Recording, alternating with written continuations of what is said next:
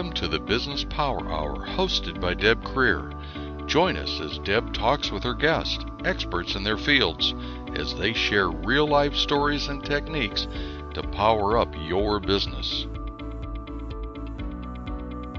Good morning, good morning. I am Deb Creer, and I am passionate about working with professionals to give them the tools to make themselves and their businesses as successful as possible. And today we're going to deviate just a little bit from what we normally talk about because, a lot of times we talk about marketing tools and social media and direct mail and all of those things to make your business successful. But we cannot be successful unless we are successful in our personal lives, in our hearts. All of that stuff really does tie together. And it's especially true for women, I think, because it's funny. There are no such things as a work-life balance anymore because it all ties together, and so it really is truly important that we have our own houses in order before we can be successful professionally. And so joining us today is Dr. Susan Edelman. So welcome, Dr. Edelman. Thank you, Deb. It's wonderful to be with you today. Perfect. And we really are going to have a lot of fun today. We're going to talk about something that my listeners aren't used to hearing us talk about. And so it's funny because when I talk, when I say what we're talking about, I want everybody to get your little giggles out of the way because this really is a very serious subject. So we're going to be talking about your book and about your practice, but your book is Be Your Own Brand of Sexy. Okay, giggle. Okay, so we're done with that. Time to laugh. Yes. But like I said, it really is about we have to be happy and healthy on our own personal level before we can ever be successful professionally. So before we jump in, let me tell people just a little bit more about you. So Dr. Susan Edelman is an adjunct clinical associate professor at Stanford University in the Department of Psychiatry and Behavioral Sciences, and she is board-certified psychiatrist in private practice specializing in women's issues.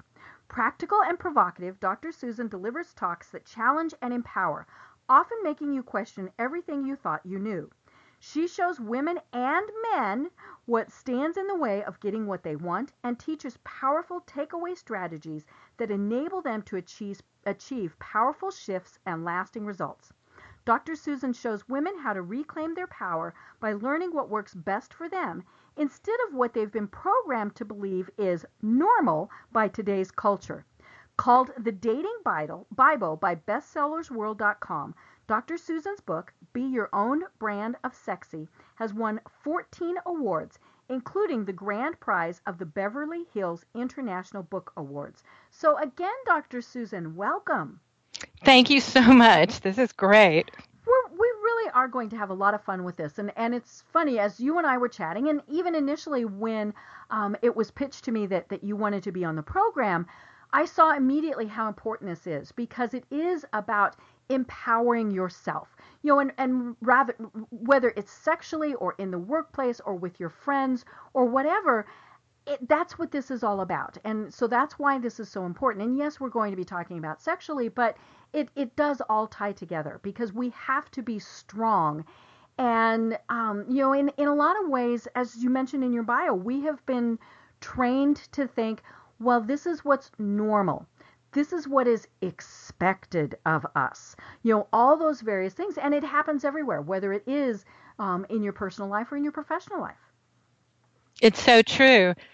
And people don't realize how often and how deeply they're influenced by other people. Mm-hmm. So it's very hard to detect it when it's there. Right. And in a lot of cases, it truly is how we were brought up. And I don't care if you're a millennial, a Gen Xer, a baby boomer, all those various things. This definitely does tie in. And it's funny, as I was reading through your book, you compare a lot of things like how, my generation, I hate to admit this, we watched, the shows where, and I'm not as old to have watched the shows like Leave It to Beaver and, all of those, but, I watch them on reruns and I think, holy schmoly. But we were brought up in a different way. I mean, I distinctly remember people that, were my generation, my demographic, women went to college to get their MRS degree. You were going to find a husband.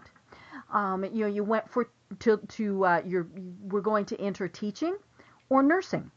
That was pretty much it. And even though, I went to school in the early 80s, that still in many cases was the case. But now, of course, we have the millennials who are being taught they can do everything. And in some ways, I think we're doing them a disservice by that because it's so scary. I mean, holy cow, I can do anything? But all of these things that society has taught us, the biggest thing is it's a bunch of hooey. We just have to throw it out. Yes, because when you are told you can do anything, there's a lot of pressure to do it all and to do it all well. And a lot of women are starting to talk about how that may not be a great empowering message for women. Right. And what's so important is that you have to find what works for you. And I think that's where, we have problems because we think, well, what is normal? What is not normal? What is expected of us? All of those various things. And whether it is that, you get married and you have kids or you have a career or, all those various things. And it's a very confusing time, especially for women in their 20s and 30s. Yes, there's conflicting messages and there's a ton of pressure. And I'm worried about the pressure on women to be sexy and sexual because I think it's hurting women's confidence and their love lives. Right. Because if you think that you've got to be the best sex object you can be to get what you want, a lot of women are kind of disabling their feelings, and it's like driving in a car without your GPS. You're going to get lost. Right. And a big part of the problem is media and social media, and things like that, because we are shown images that simply aren't achievable. That when people are thinking that Kim Kardashian is the ultimate, there are some people who obviously are attracted to that, but when young women are thinking that is what a man wants, there's definitely something that is off kilter there, or we're shown the opposite. It's funny, we talk about generations. I mean, when you look back at the Mary Tyler Moore is somebody who just came to mind with, she was the nice, wholesome young woman. And so women of that generation were thinking, well, that's what I have to be too. And, it's very confusing to figure out, well, what the heck am I supposed to be? Exactly. And the pressure to be sexy and sexual kind of gives us the wrong direction to head, because it's way more powerful to value your inner beauty instead of being obsessed with how you look on the outside, because we're never going to look like the Kardashians because they've all had plastic surgery. Right. It's just not attainable. So and you can spend a ton of money trying to look better and trying to enhance everything and spend a lot of time worrying about it and feeling insecure about how you look. But the thing that gives you power is valuing your inner beauty over external and being treated well by men, not having lots of sex. That's not the key to power. Right. And you talk about that in your book, where young women are in many cases expected that they will become sexually active fairly early. Now, I'm not a parent, but that still just, makes the veins stand out on the side of my head and all of those things. And we see that. I mean, when we're looking at, say, you see these young girls that are maybe 12, 13 years old, and they could walk into any bar and get a drink because of how they look. And the pressures and things, there are times where I'm glad I'm not a parent. I just don't know what I would do if I had a teenage daughter. For one thing, she'd never leave the house. But it is confusing because they see their friends dressing like that. We've mentioned media, all of these various things. So first, how do you, because I know that you really work with young women. Yes. How do you talk them through this process of finding themselves? Well, I think the most important thing we need to remember is that we're all different. We're not the same. So I think that when you live in a culture like this, you think, oh, I have to be like everybody else to be normal. But that's not true, because everybody's going to have a different approach to these things. Mm-hmm. And, a lot of times we're thinking the party line today is, for many women, it's casual sex gives you more power. Asking men out gives you more power. But that does not work for everyone. Right. In fact, that doesn't work for a lot of people. And real power is knowing what works for you and having the courage to stand up for what you want. But that's such a hard thing to do in our culture, because one, it shames us for how we look. It calls us prudes when we don't rush to have sex. And so we have to be really strong. We have to have a really strong inner compass to be able to do that. And that's why I think we need to change our culture. I think we have more power when we accept and love ourselves the way we are, instead of thinking these completely unattainable beauty goals. And I think that women would begin to expect acceptance and respect if we got it from our sisters. I think we need to revitalize sisterhood. Right. We need to, as women, and it doesn't matter what age you are, we need to encourage other women to be exactly what they should be and what they want to be, as opposed to, look at her. Look at how she's dressed. Whoa, can you believe what she did last night? We turn into these nasty catty things, and that's just so horrible. It isn't good for women on any level. So I don't think we're realizing. I think we're just falling into this pattern, and we don't realize how bad it is for women as a whole. Almost 60% of women are unhappy with how they look. That is not good for your confidence in any area. Right.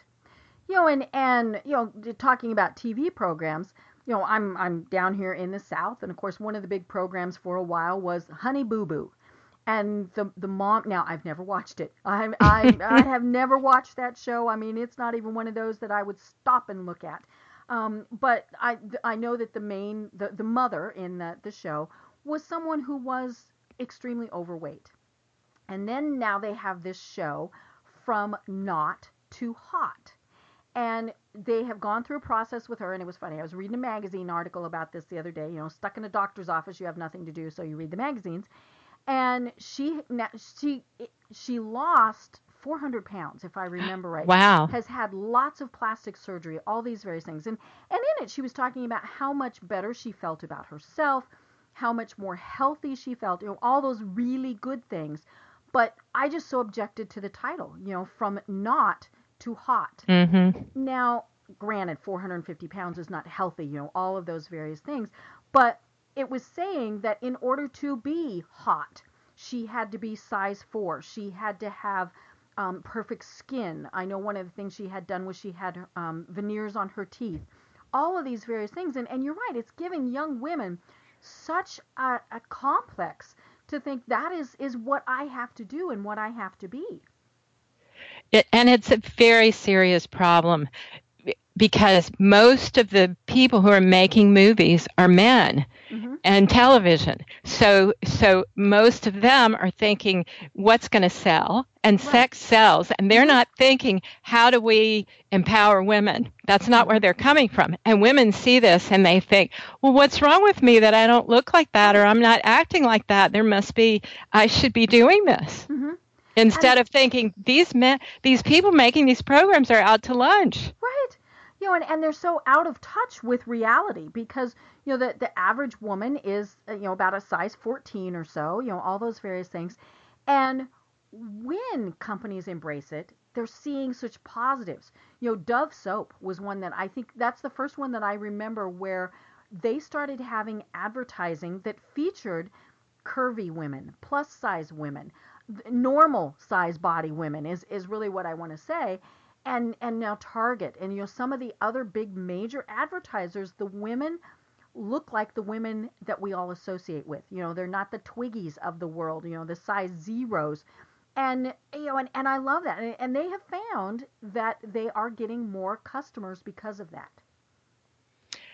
I think that's really great. And I think what we need to progress to in this progression of changing our culture is to value inner beauty, because even the external, that's still a focus on the external, and I think we want to focus on who are you as a person. Yes. Are you kind? Are you generous? Are you a good listener? Because that's the thing that we're going to feel more confident about ultimately, and that's more important. It's really who we are. Right.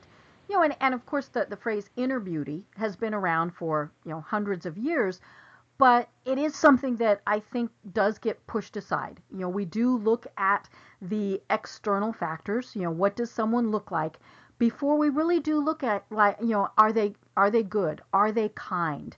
All of those, and for some people, it's their sense of humor, all of those various things. But what is their inner personality? And folks, we need to focus on that. Exactly. And for women who think that, well, guys aren't interested in that, they just care about how we look, they're really wrong. I mean, if they just want to hook up with you or have a one-night stand, maybe they care how you look. But if they want a serious relationship, they care. Are you fun to be with? Are you a nice person? Are you going to be a supportive partner? Right. Are you confident and happy? Or can I not make you happy because you're miserable about feeling like you're fat all the time, or whatever it is? Well, and, is this someone that 20, 30 years from now, I still want to be around? When they are old and saggy and gray and all of those things, that's, I think, and I think we do a disservice to men when we assume that they want the Barbies of the world, or the Kim Kardashians, because you're right. Men are looking for that partner that they're going to be with long term. Definitely.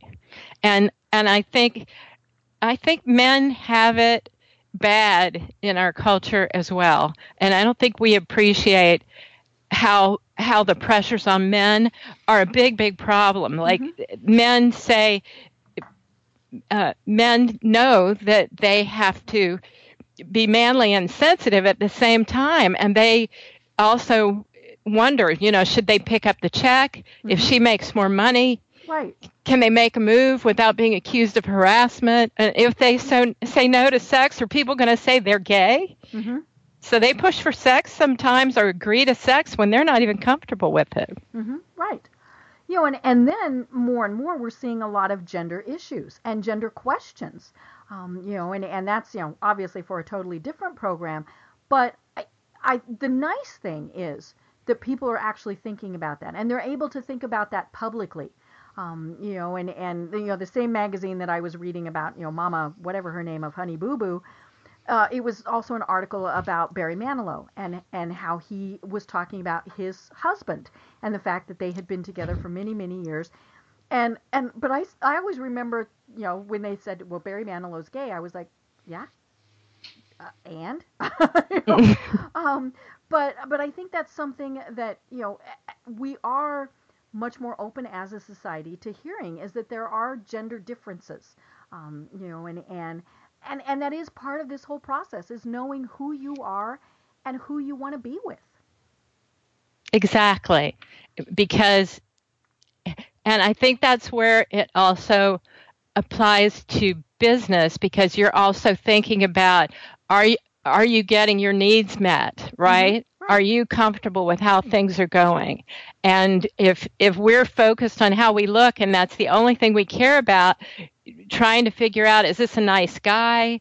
Am I comfortable with the way he's treating me? That all goes out the window. Right. And you're right. Businesses do get caught up in that sometimes. They think, well, I can't hire this person because they physically aren't attractive, and I don't want them representing my business. They might be the best salesperson, the best waiter, the best whatever in the world, but the business gets caught up in thinking about their physical aspects, as opposed to what the true benefits that they could bring as an employee. Yes, it's a big problem, huh? And there's just too much focus, and the worse it gets, the more prevalent this gets, the more problems we end up having in all kinds of different areas. I'm worried that all this pressure to be sexy and sexual and people turning off their feelings is also leading to sexual violence toward women. Mm-hmm. So here we have a group of young women, especially, who don't even know if they've been raped. Right. And a lot of schools don't take it seriously if they do report it. Mm-hmm. So it's a huge problem, and things seem to be escalating. Right. So it's time to take a stand, I think, and change the way we're approaching this. Mm-hmm. Well, now, one of the things that you talk a lot about, I mean, you just mentioned it, is rape. But let's take a step back a little bit, because there are women who just select men that they're going to be with who are going to treat them badly, and then it does somehow become a pattern with them. So, why is that? Why do women, and I mean, I hate it when I hear somebody say, well, that's just the type of man I'm attracted to. No, but why do women pick men to be with that are going to treat them badly? Well, these are often women, Deb, who have trouble saying no to what they don't want. Okay. So, and a lot of women are raised to be people pleasers. So a lot of us have a little bit of that anyway. We want to please the other person. Mm-hmm. And so we may have trouble saying no to things we're not completely comfortable with. But in these situations, and when people are pressured to be sexy and sexual, it kind of hurts their confidence even more. And they're not sure, right? Is it okay when a guy wants to hook up or kind of touching them in a sexual way? Well, if you're in college and you see everybody doing that, you don't want to look like a prude. Right. You really don't want to stand up for yourself. So, and because people might make fun of you. So I think there's an added pressure there. Mm-hmm. So I think unless you're comfortable saying no, it really makes it difficult, because men are going to walk all over you unless they're really nice men. And so I don't think we realize sometimes women make excuses for men in this way also. Mm-hmm. They say, oh, well, he won't commit, but he had a really bad breakup with his ex, so I probably should cut him some slack. Or, they just think, well, all their friends are saying, don't bring up commitment, you'll scare them off, so they don't bring it up. But they don't want casual sex, they want commitment. Mm-hmm. So there's all kinds of levels of this. And I do think it's worse if you've had problems growing up with your family not being able to really be okay with how you feel and teach you about feelings. I think that does make it a lot harder, because it really is a question of, do you deserve to feel this way and to try and get what you want? Mm-hmm. Well, and I think in many cases we do see women who are selecting the men that in a lot of ways remind them of their fathers, and so unfortunately, if their mother was married to an abusive man, then it's almost like the young woman thinks, well, that's back to that word, normal. They don't understand that they can say no, or they don't even have to put themselves in that position to start with. And so it does come from the very start. It does.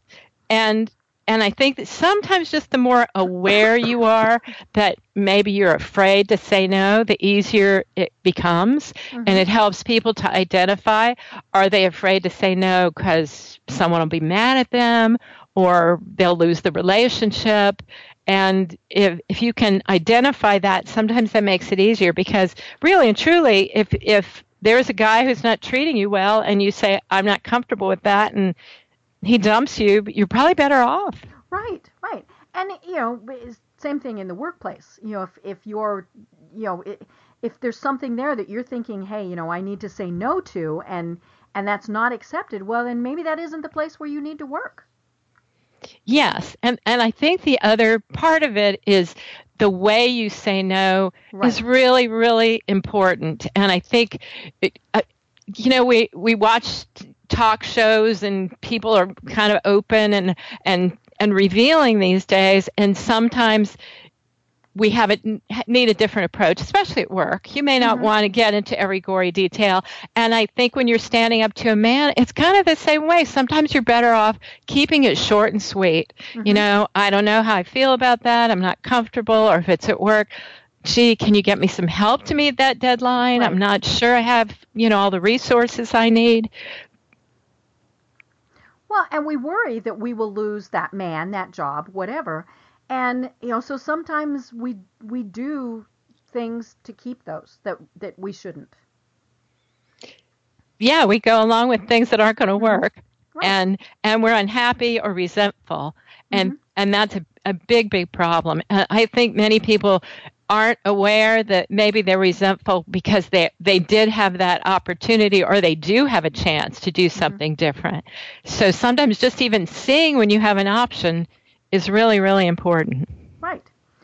And there's certainly, we're not really talking about sexual harassment in the office, but obviously that happens, and there are ways to handle things. It was funny. I was just talking with someone like an hour ago about, I worked with this man who always called me sweetie. Now, he was not doing it in a way that I was offended at.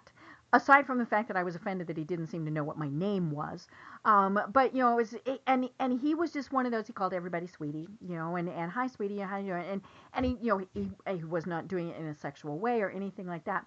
But I started calling him darling. Now, and it took only about 2 or 3 times before he actually said, you shouldn't do that. I said, then please don't call me sweetie. Oh. And he went, oh, okay. And, so, but, clearly there are times where that doesn't work. I mean, and I wouldn't have done that if I hadn't known that was going to work with him. But it was, I stood up for myself. It was like, no, you're not going to call me that. If I'd called him out on it and said, don't call me sweetie, then we might have had other problems. But, and it's, every single situation is different. So, you have to kind of read the situation. There are times where, yes, you have to go to HR, you have to report somebody, and don't ever hesitate. I mean, that is my big thing to tell people is, if you think that that something has happened that needs to be reported, something has happened that needs to be reported. Don't feel uncomfortable or think, hey, I'm going to lose my job or whatever. If you think that person overstepped, they did overstep. I think that's a great example. And you kind of showed him how you were feeling, and you let him experience it, which is very, very clever. Well, and, I knew in that situation that would work. In some other situations, I mean, somebody else might have thought he liked being called darling, and so that would have backfired. But yeah, I mean, it was about standing up for myself and just, hey, I'm not going to put up with that. But was it scary? Sure. I mean, he could have just as easily gotten really mad at me. But it is about feeling empowered. And, and back to the main topic, it is about being able to tell a man, no, not tonight, not ever, not now, and knowing how to do it in a way that he's going to believe it and understand it. I mean, how many times have we heard somebody that said, no, giggle, giggle, giggle? Well, did they really mean no? Did they mean no, not now? Did they, all of those various things. And so it takes practice sometimes for the young women to say no and have it, have that impact there that they really want. Yes, and I think practice is really the most important thing. And if you're not ready to say no yet, then start with maybe, or I'm not sure, right, or let me think about it. So you have time to regroup and figure out how you want to handle it, because sometimes in the moment it's hard to figure that out. Right. Well, and maybe you need to take a step back and even think, is this going to come up in this situation? Am I going on a date with this man and he's going to, I'm putting this in my little air quotes, expect that we will have sex? Okay, well then maybe you shouldn't be going on that date. Or maybe it's a group date, or, something so that, say, the ground rules are kind of there before you ever even get there. So you're not in the position of having to say no. Meet him in a public place. Don't let him pick you up. Right. Don't, that way you're not having to think, well, how am I going to get home? all of those various things. And yeah, so don't put yourself in that situation. And of course, it's easy to say. I mean, that's the hard part. Is it's very easy for, especially, like I haven't been on a date in 25 years. I don't plan on probably ever dating again. I'm married, all that good stuff. It's, that the thought of that just, makes me break out in hives. So it is easy for me to say, well, just don't put yourself in that position, knowing that it really is a difficult choice, because there's peer pressure, there's all sorts of internal pressure. He's really cute. He's the captain of the football team. He's somebody that my parents would like.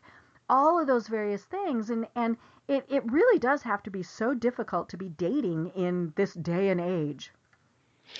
It's true, it is. But I think that when you're thinking of saying, I feel more comfortable if I meet you somewhere, then you're also trying to find out, is this a nice man who's going to care how you feel?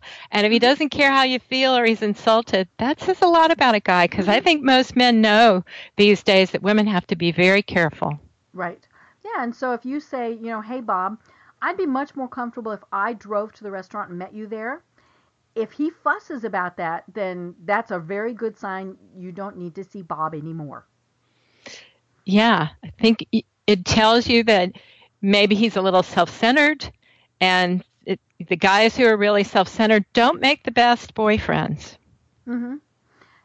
And I mean, the tricky thing is there actually are women who that is what attracts them. And that's okay. I mean, they know that's what they want. They want the captain of the football team or the company CEO or whatever, but they also have to know all of the other things that go along with that. I think you're right. And I think sometimes when you're interested in the captain of the football team or the CEO, you may have to actually be pretty good at standing up for yourself, because those may be the men who could walk all over you because they're used to women chasing after them and getting what they want. Right. I remember many years ago, when I lived in Denver, I volunteered for a golf tournament for Special Olympics. And the Denver Bronco wives were a big part of this. So we had this initial meeting with the wives, and I remember thinking that 99% of them were absolutely delightful. There weren't any egos that you would in a lot of ways associate with something like that. But there was this one who she said, and I'm not going to use the football player's name, but she said, "Hi, I am Mrs. Bob Smith." And I looked at her and I smiled sweetly and I said, "Well, nice to meet you. What's your first name?" And her name tag even said Mrs. Bob Smith. and I said, "What is your first name?" And she said, "Mrs. Bob Smith." Well, of course, the hairs went up on the back of my neck, and it was like, and I said, "No, sweetie, that's not what your mother named you. What is your first name?" "I prefer to be called Mrs. Bob Smith." And right there, I thought, oh, honey, you got lots of problems. And what concerned me was she had completely lost her own identity. Now, that marriage lasted not much longer after that.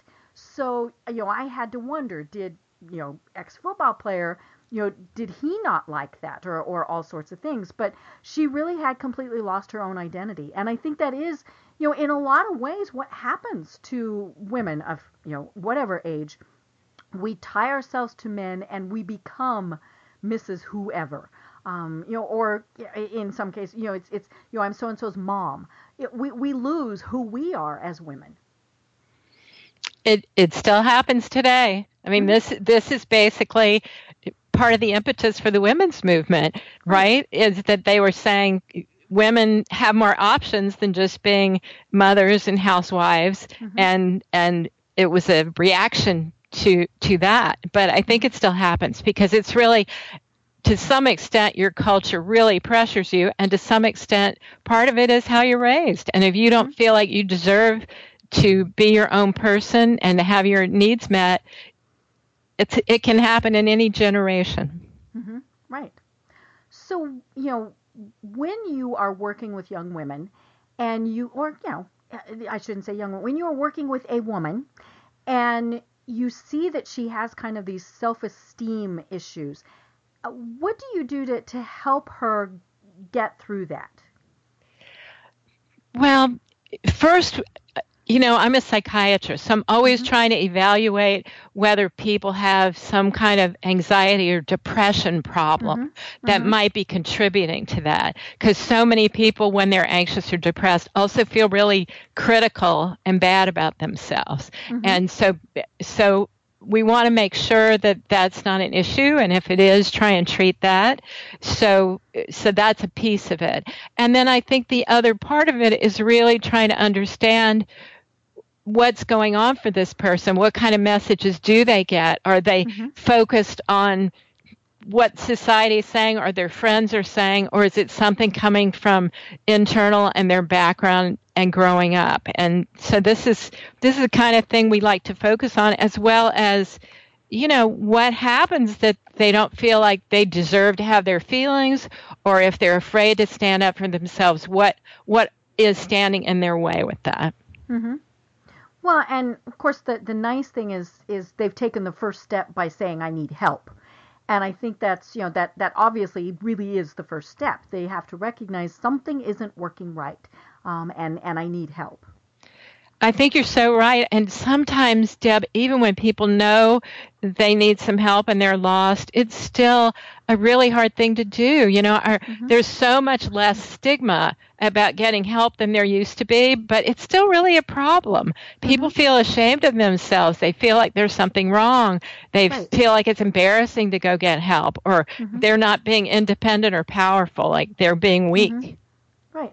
And it's funny because we ask for help for so many other things, physical, hey, I need to go see a doctor. There's this, there's that, or I need career help.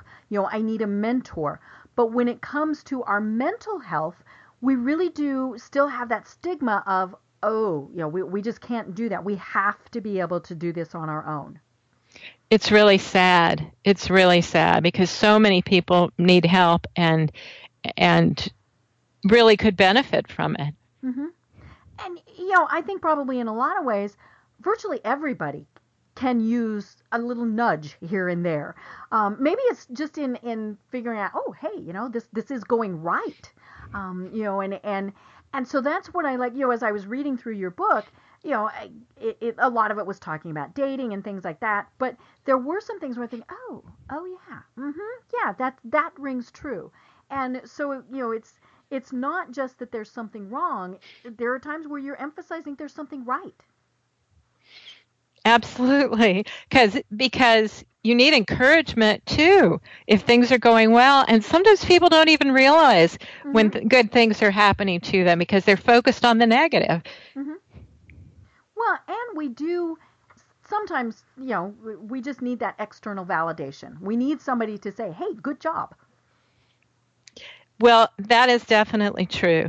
And we need to sometimes see that to be able to appreciate what we're accomplishing. Because if we're on a really long road that takes a long time, the little bits of progress seem very minor and insignificant sometimes, even though we're moving forward.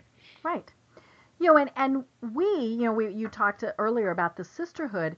We need to reach out. If we see that somebody might be struggling, that somebody might be, challenged, there's a friend of mine that I actually know in the real world. There's the virtual world and the real world, but she's been posting on Facebook, and clearly she's struggling. Just her posts are, in a lot of ways, kind of scary. I mean, you worry about what she's posting, and so I sent her a private message, and I said, sweetie, I'm getting the impression that you are struggling. And I said, I just want you to know, first of all, you're loved. And I said, and anytime you need to talk, you can call me. And she didn't respond for a while. And then when she did, she said, she really needed to hear that. Now, will she call me? Who knows? Right. But sometimes I think that's all we need is just to know that there's somebody out there. And, and now if she does call me, it needs to be that I don't put her off, that I don't, and I did tell her, I said, if I let it go into voicemail, it's just because I can't talk to you right then, but I'll call you back as soon as I can. But, the worst thing would be if then I didn't call her at all. So, if you have offered to be that sounding board, that support system, whatever, then hello, you'd better be there. That's a really good point. And I think I do think that we don't realize how much people really need our support and love. And sometimes it really is just a matter of, you know, sending them a quick note or a quick phone call or something like that, because we all feel lonely, on occasion, and sometimes we do. We just need to know, hello, there's somebody out there. Somebody cares, and right. somebody understands that it's hard what you're going through. Well, and we need to look at, what is going on with somebody. I noticed from her posts that these were just not happy posts, but maybe it's that somebody stops going to church, or they're in a workplace and you can tell that she is struggling, all these various things, and and we're not saying get in their face and tell them we're going to fix this for you. It really is they just need to know that you care. Yes, I think caring is really important, and appreciating people is also important, because sometimes when people are down, they don't see their good qualities. Right. So, and I think complimenting somebody when you appreciate something about them is great. Changing our compliments from how you look to, you're such a nice person, or you always make me laugh, or whatever it is. Right. And that gets back to what we were saying originally is, we need to focus more on the inner person, the inner beauty that is there, as opposed to, hey, a great smile, I love that shirt, where'd you get those shoes, all those various things, because there probably is something that, or you wouldn't be around them, there's some reason, that you like them. Maybe it's because they're really smart, they're a good team player, whatever it is, there is that there. Let them know that, there's nothing wrong with that. And in fact, if you think about it, it's kind of a better compliment, because you're really complimenting who they are, not just where they got their shoes. Anybody could go buy those shoes, but it's not so easy to be you.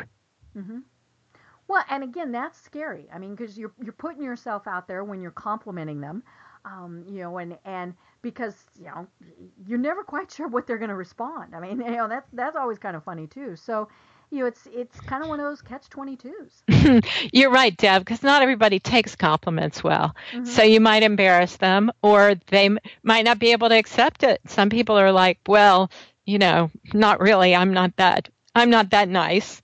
So, but that's okay. That's their problem if they can't accept a compliment. You're still doing something really nice for them, and maybe they'll learn something from that. And it's funny because I think in a lot of cases, a lot of women especially do kind of deflect that compliment. I did that today with shoes. That was actually why I was thinking about it. Somebody said, "Oh my gosh, I really like your shoes," and rather than saying thank you, I said, "Oh, I got them on sale." And we do that. We deflect it back to kind of taking the focus away from ourselves. And I don't have a self-esteem issue. I think I'm a pretty good person. But it's funny. We do kind of deflect that back, which we've got to stop doing that too. If somebody compliments us, even if it is something physical, say thank you. Don't deflect it back and say, oh, but it is interesting to watch, and I see that difference in men and women. You you compliment a guy and he's like, well, yeah. You compliment a woman and she's like, oh, well, no, it was a team effort, or, all these various things. Yeah. So the question there might be, if are you not comfortable with compliments? And if not, do you feel like you don't deserve to feel good about yourself? Or what's the problem, right? Some people that I've worked with, they have been told, don't brag. And so they see that as bragging. But it's not bragging to feel good about yourself. That's just feeling confident about an accomplishment. And we all need to be able to feel good about our accomplishments at some time. Right. It's funny, as we were talking about this, I remember my mom talking about this woman that is a friend of ours. But Lucy... Oh, to say Lucy has had challenges would be an understatement. Aside from anything else, Lucy is a survivor of Auschwitz. Oh. And And so clearly has had lots of things happen. And so anytime you would compliment Lucy, now you talk about a woman who could cook. Oh my heavens, this woman was, and unfortunately she has Alzheimer's now. But when you would compliment Lucy, she immediately deflected it. She did not want any type of personal glory or anything, and she had been told that. You are not worthy. All of these various things. And I remember my mom used to just look at her and say, Lucy, just say thank you. And so it's actually become kind of the running joke with all of us is we will just, if we, compliment somebody and they don't, if they try to deflect it, we say, Lucy, just say thank you. And it was funny because Lucy actually got to where she would accept compliments from us. Oh, that was great then. That was really great. Yeah. She, it's definitely a tough problem when you've survived a concentration camp. I mean, that's one of the, biggest traumas you can experience. And a lot of women who've experienced other forms of trauma also have big problems in these areas. Mm-hmm. So we may not have as many concentration camp survivors these days, but plenty of people have been physically abused growing up or sexually abused, and it's still a big and of course other forms of trauma as well. Mm-hmm. Or just told you're not worthy, you're not worth it. Obviously we see that in the workplace where the man, and I'm generalizing here, but the man takes credit for a project because you weren't smart enough to have thought of that on your own, or you couldn't have done it on your own, or all these various things. And so it really is what we've been talking about all along. It's about having that power to stand up and say, now wait a minute, I am smart enough to have done this project, and by darn it, I was the one who did it. Exactly. And that is not just a problem with men bosses. Men and women bosses can feel threatened by you if you succeed and not want you to take their job. And maybe they feel like you're a threat. So it's important to be aware of that dynamic and to find ways, and of course, socially acceptable ways to make it known. Mm-hmm. Right. And it is tricky because it's like we said, you worry that you're going to lose your job, your relationship, all those various things. But I've kind of along the opposite span of that. I have told young women when they've gone for an interview where the cleavage is showing, is that really who you want to get the job? Did the girls get the job, or did you get the job, or the promotion, or whatever?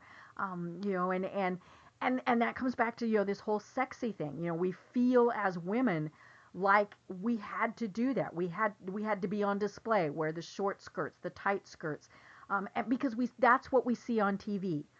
And it just drives me nuts when I watch shows and these women, I just want to say, okay, at least wear your clothes not quite so skin tight, or all these various things. But it's like we were saying at the very start of the program. It's what we see on TV and in the ads, and that's what we think is normal, and that's what we, more importantly, think means success. Yeah, so it's important for women and men to realize this isn't your fault. This is a cultural programming sort of thing. And the more aware we become of this cultural programming, the more we can choose to do what we think is best. Because I think it is risky to wear something, super revealing to a job interview. Mm-hmm. Right, and or the opposite is true. It's funny. I've had some health issues. My longtime listeners know that I am currently being treated for breast cancer, and so as one of the things I tell people, you got to look for the silver lining. I've lost like 45, 50 pounds, and so none of my business suits fit. I mean, and I'm not going to pay to have them altered that much. But I've also but I was one of those people that when I went to a networking event, when I went to whatever, I wore a business suit because that's what you're supposed to do. And there's kind of that whole cultural, well, the men are there in suits, so the women should kind of be. Well, I have one suit now. I've worn it once in a year, and now I'm still trying to kind of find what my look is going to be, but it's going to be my look. And it's what I'm going to be comfortable in. It's not going to be what, somebody says, well, this is what you should wear to a networking event. Now, clearly there's limitations. But it is, it's like, okay, if I want to wear something brightly colored and, maybe not a jacket, maybe just a, whatever, that's going to be more who I am as opposed to the person I used to be that had to wear suits to all of these events. Yes, I think finding your own style is definitely related to everything, because fashion is about who you are to some extent, the image you want to portray. Mm-hmm. And I think it is, as we were saying, women are told, shown, taught that they have to be sexy. They have to wear the revealing top when they're going on a date, even if it's just their first date, or, the skin tight or the really short, and all of those various things. And you know what? Now there are, bless those women who that's where they're comfortable. Because there really are women that dress like that and they think that's perfectly fine, and great on them. But, if you're not comfortable with how you're dressing, then you really shouldn't be dressed like that. That's so true. It's true that there are so many trends and all kinds of things. There's fashion trends, there's sex trends, and just because people are putting out the latest style doesn't mean that's your style. Right. Now, it's on your website, which we haven't even talked about. So it's beyourownbrandofsexy.com, and you've got all sorts of great information there. But I was looking in here that you have questions if someone has a book group.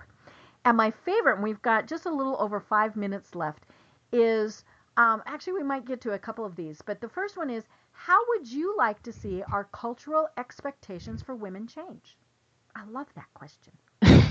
So how would you, Dr. Susan, like to see our cultural expectations for women change? Oh, I really want to see women support each other in doing what's right for each of us as individuals, and to support each other in treating each other with acceptance and respect, so we can begin to expect it from other women instead of all this body shaming stuff, to really support each other in doing what's right for us as individuals, and caring about the inner beauty of our sisters and prioritizing that. I think that would be huge in terms of helping people feel more empowered in general. Everybody could feel like who they are is okay, and that we deserve to get what we want.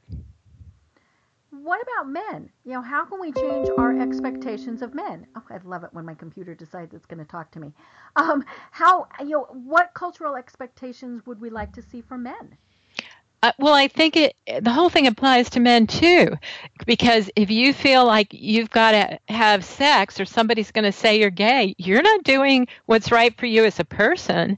Because any woman who wants to have sex with you, then you've got to either go ahead and do it, or I've talked to men who've told me they've tried to make the woman feel like, she's not attractive enough for him, only because he just didn't want to have sex with her. He didn't want to be mean, but he couldn't come out and say it because somebody's going to accuse him of being gay.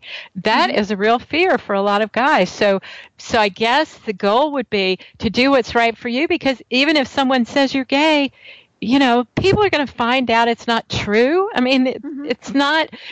It's not going to be sticking with you forever. Right. People learn it. People learn this is not who you are. Somebody was spreading a rumor that was kind of malicious, maybe. Right.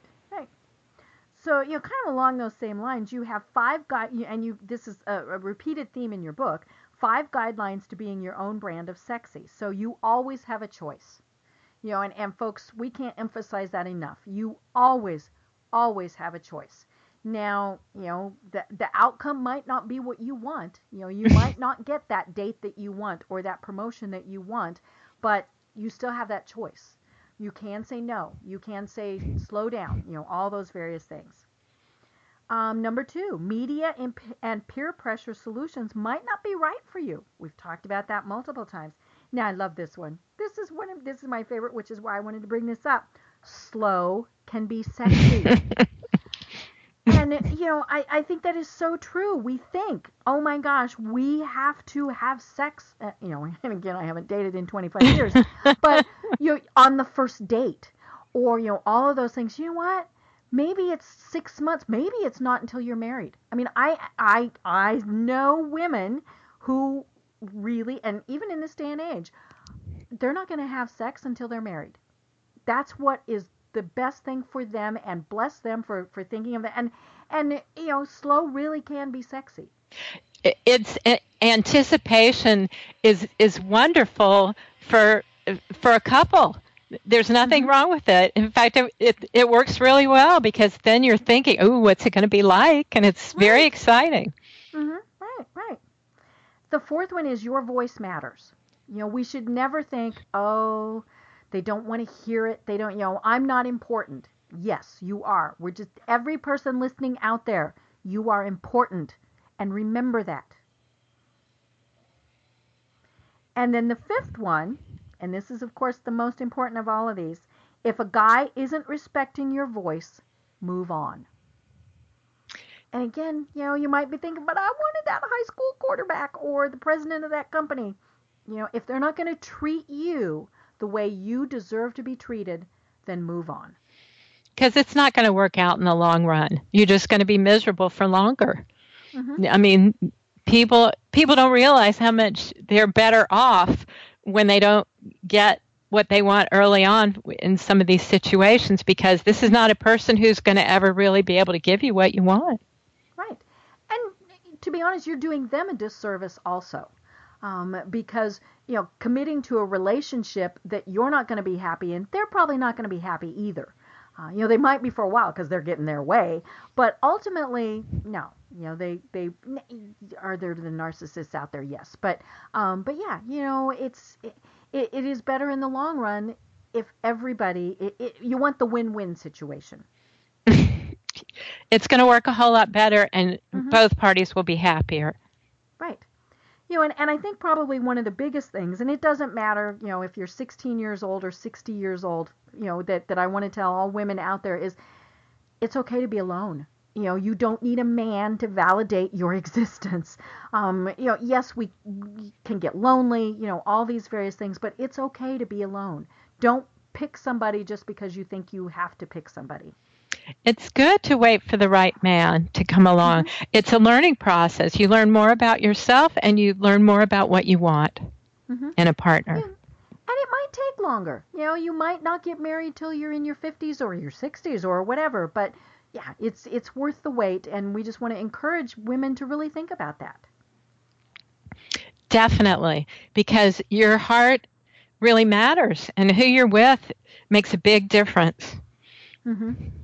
Right, in so many things. But, well, Dr. Susan, we're at the top of the hour. This really has been very interesting, and I want to encourage people to check out your information at beyourownbrandofsexy.com. But how else can they reach you and connect with you? Well, if they go to my website, they can take a quiz to find out if they're being their own brand of sexy.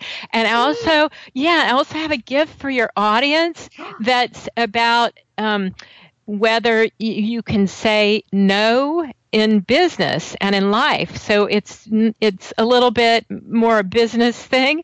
And it's yourbrandgift.com, yourbrand, BRAND, gift.com. So they can get that there. And you guys can follow me on Facebook. There is a community of people talking about these issues, like, when should you have sex with a new man, with a variety of responses, so that you get that there are a lot of people who are very different with their approaches to these things. And I'd love for your audience to be part of the community. Right. And I think the biggest thing is we need to get rid of that word normal.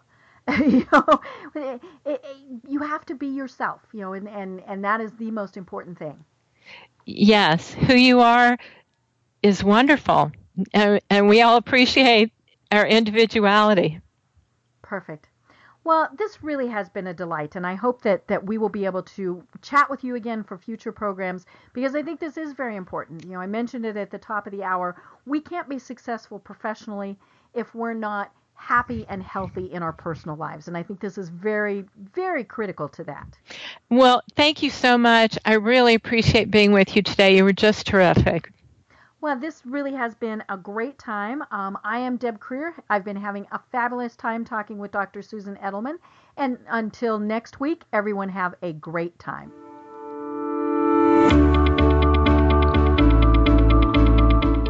Thanks for listening to the Business Power Hour, hosted by Deb Creer. Join us next time for more real-life stories and techniques to power up your business. This podcast is a part of the C-Suite Radio Network. For more top business podcasts, visit c-suiteradio.com.